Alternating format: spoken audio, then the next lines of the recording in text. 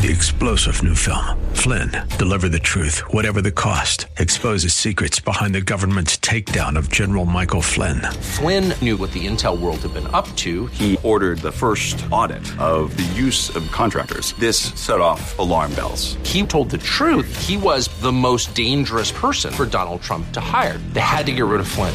Flynn, deliver the truth, whatever the cost. Available now. Watch it today. Go to salemnow.com. salemnow.com.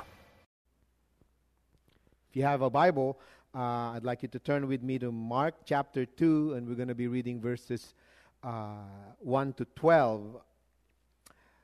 And if you don't have a Bible, I think it's printed in our outline. If not, we're going to read them anyway, okay?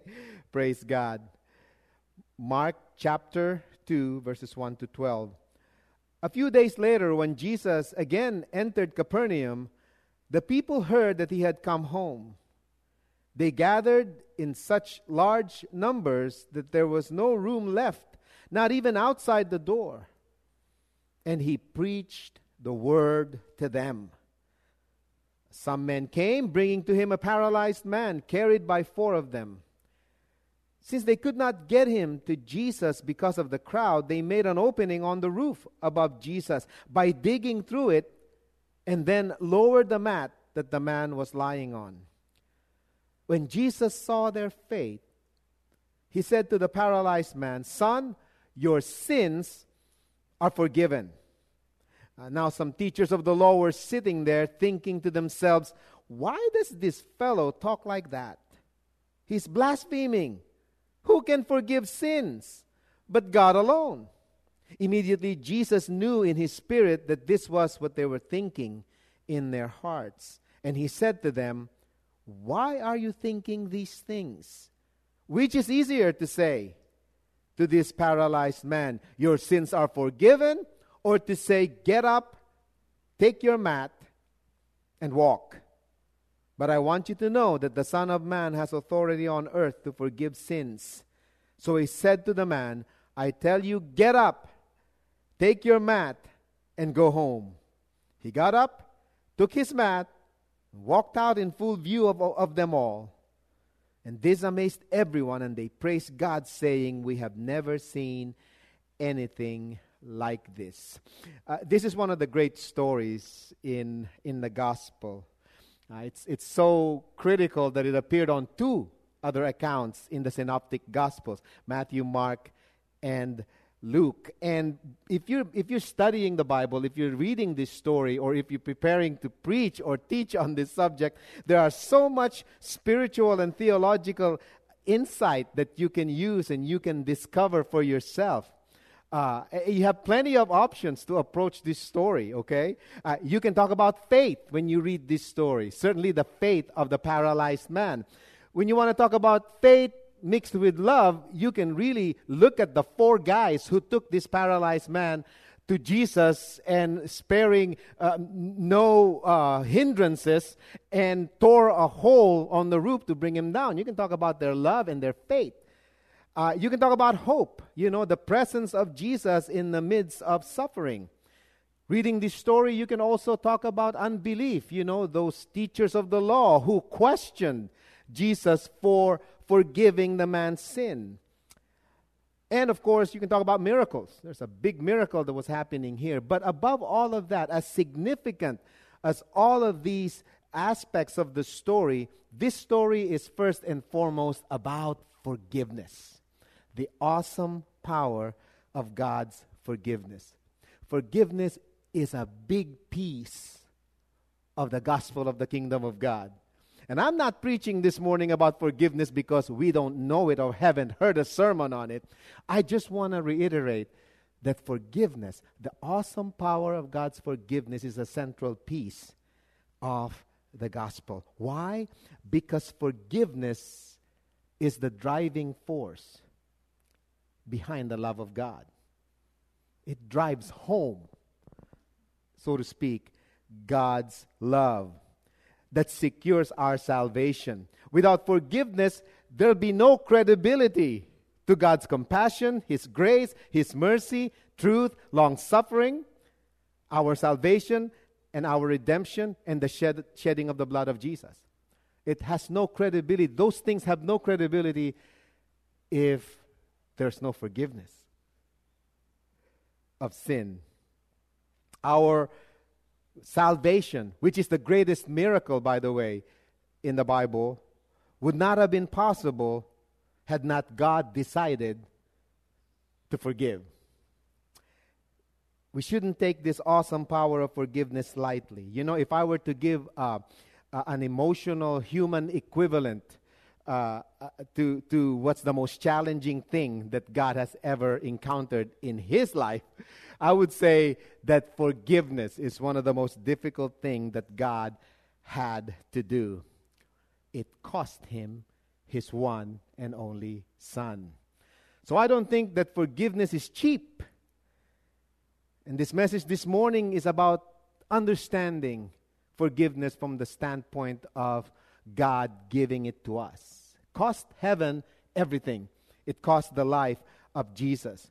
So the emphasis of the message this morning is how we can practically see what God has accomplished when He decided to forgive us of our sin. I'm not saying I'm not going to talk about us forgiving one another, but there's a whole sermon for another day for that. Today, it's about understanding or getting some insights to consider when it comes to God's forgiveness, His awesome forgiveness as it applies to each and every one of us.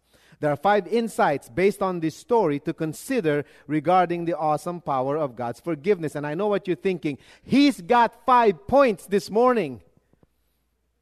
So let me say in advance, forgive me. Okay? 5 insights based on this story to consider regarding the awesome power of God's forgiveness. First of all, forgiveness is the primary purpose of preaching. At least in the preaching ministry of Jesus, forgiveness is front and center. That's important to consider.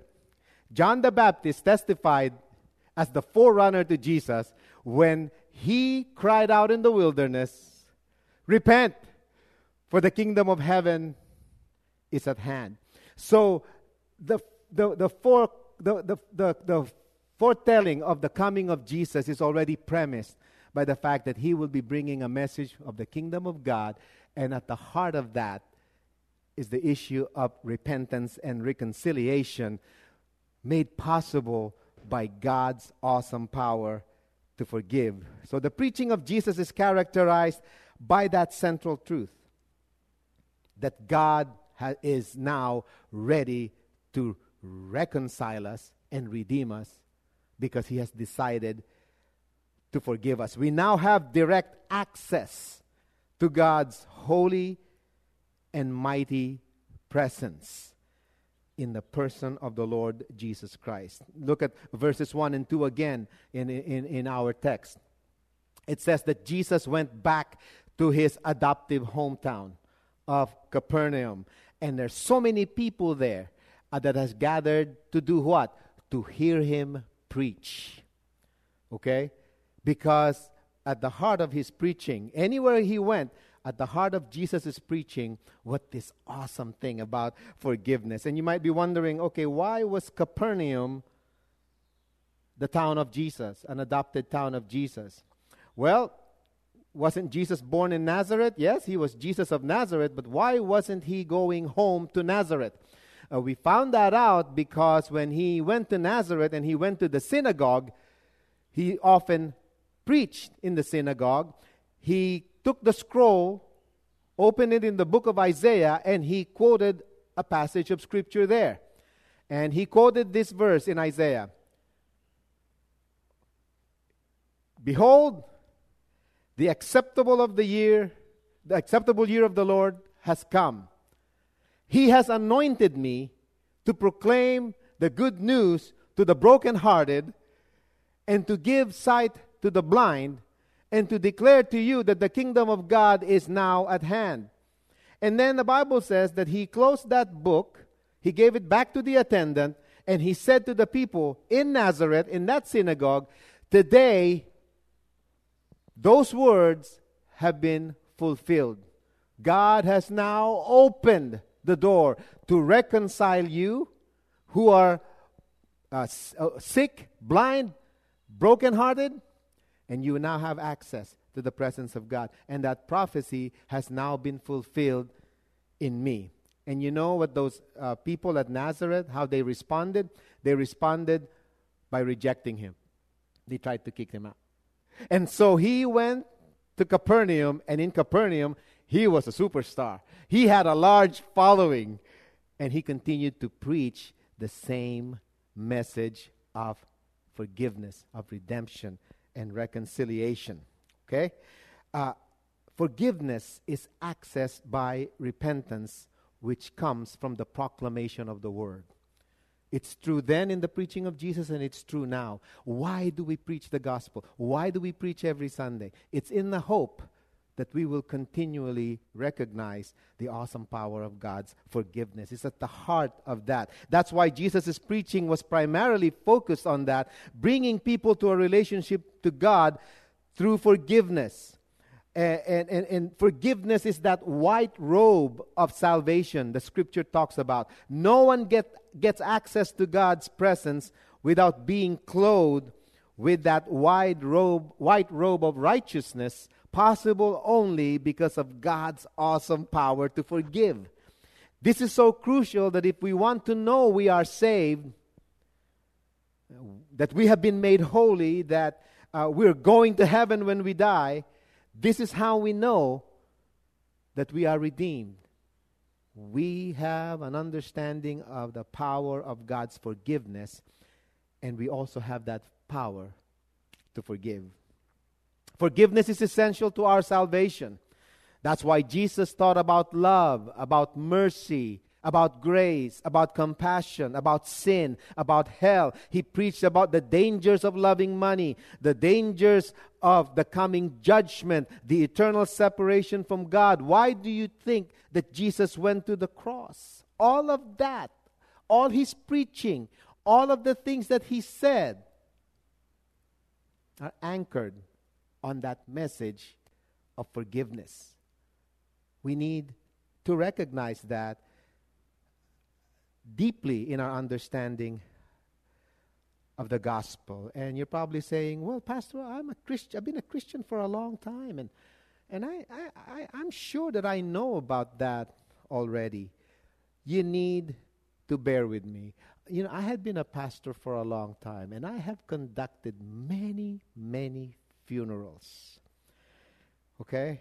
Many, many funerals. And still today, it breaks my heart to see people dying, and the people around them assume that the person that had died had been forgiven by God. I mean, I've never been in a funeral where people really look at this issue of forgiveness in a very serious way.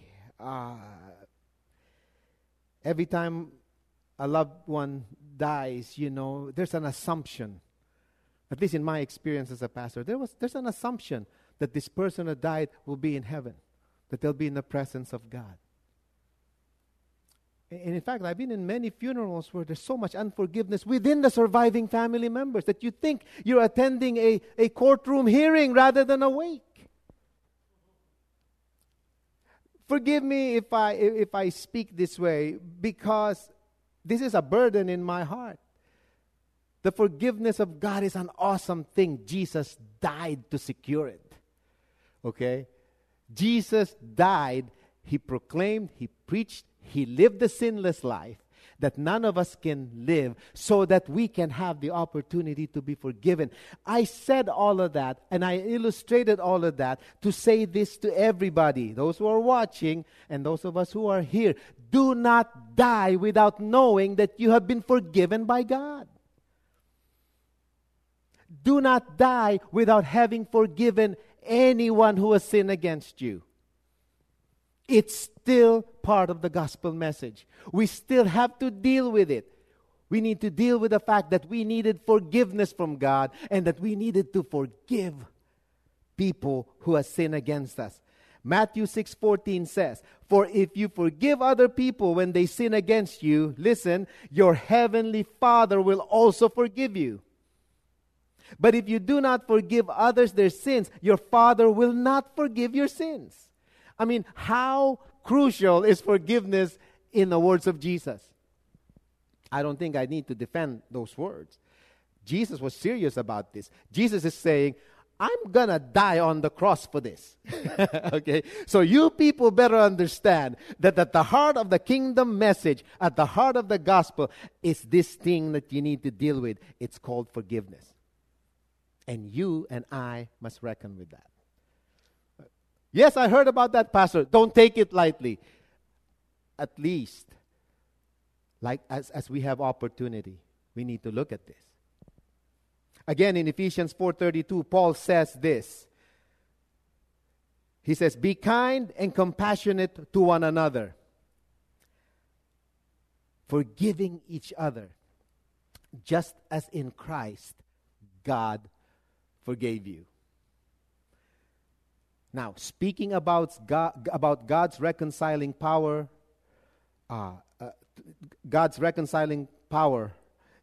to both Jews and Gentiles alike, Paul wrote this about Jesus in Ephesians 2:17. He says, "Jesus came and preached peace to you who were afar off, those of you who were far away, and peace to those who were near. For through him we both have access to the Father by one Spirit." Now, Jesus preached. What was it that Jesus preached? Jesus preached the fact that we are all separated from God. It doesn't matter who we are. It doesn't matter in Paul's context, whether you're a Jew or you're a Gentile, it doesn't matter. Everyone has been separated from God because of sin. But Jesus brought us peace. And what mechanism accomplished that peace? You guessed it. Forgiveness.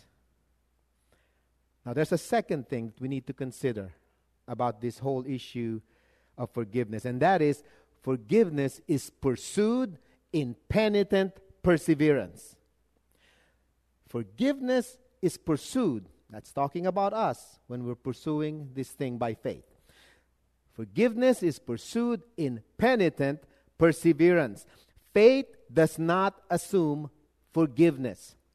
Faith pursues forgiveness with penitent perseverance. Penitent means repentant heart, a contrite heart. You and I cannot justify our faith without being penitent or having a contrite or repentant heart that perseveres in pursuing it.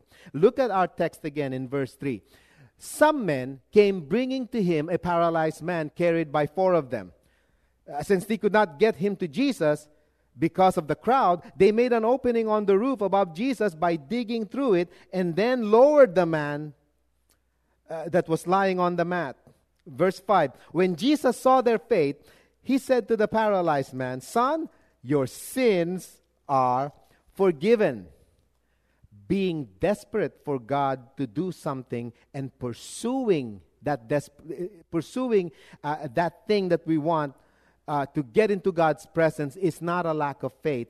It's a sign of great faith.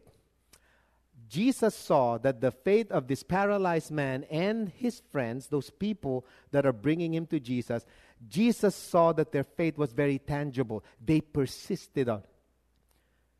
They were persevering in this whole thing.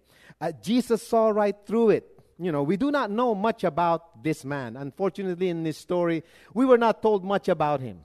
Okay? We didn't know why he was paralyzed. We certainly don't know many things about these guys that helped him come to Jesus. But what's very clear in this story, what they had this persevering faith. They pursued this thing. They weren't just saying, well, let's wait our turn until we get to Jesus and, let's see what happens next. No, that's not their attitude. They persisted on it. They were pursuing something. They were committed to getting this thing done. Okay? either this man had really, really good friends or he paid them to bring him there. Take your pick. I think that they really loved this guy enough to persevere and take him to Jesus. But it's very clear. They substantiated their faith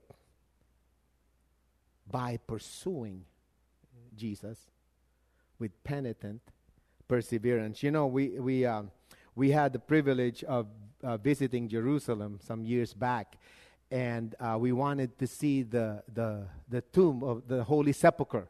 The purported burial place, the purported tomb of Jesus. The problem was there was so many people lining up to see the sepulcher. People from all over the world are doing their pilgrimage. They were lining up. Long line, very long lines. There's a 3-hour wait so that they can go to the sepulcher and kiss the tomb of Jesus. Okay? The wait was about 2-3 hours long? And I said to myself, do I really want to do this? But like in any parts of the world, there are always scalpers, right? So one of these guys came up to us and says, I can sell you this ticket. This ticket is what you call a skip the line ticket. Right? Like in any tourist trap areas, there's this skip the line ticket. And he gave us an amount. I forgot what the amount is. But, while we were considering it, another guy came up and says, forget about him.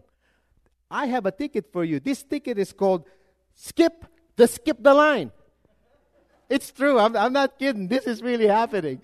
The ticket is called skip the line. And I said, okay, well, let me think about it. And my wife can testify to this. I don't carry money in my wallet. So I just decided, I'm not going to go do it. So what I did is I just went to some random tomb around and I just kissed it. I didn't know who it was. Okay. I didn't even know. This is true. I don't know who it was, but I said, I didn't come all this way not to kiss a tomb. So I kissed somebody's tomb. I don't know who it was. But I went back and I told everybody I was not going to kiss a tomb that I know for a fact is empty anyway. That's a good spot to say amen. I'm not going to line up for 3 hours, pay $100 to kiss a tomb that's empty. Okay? But this story is different.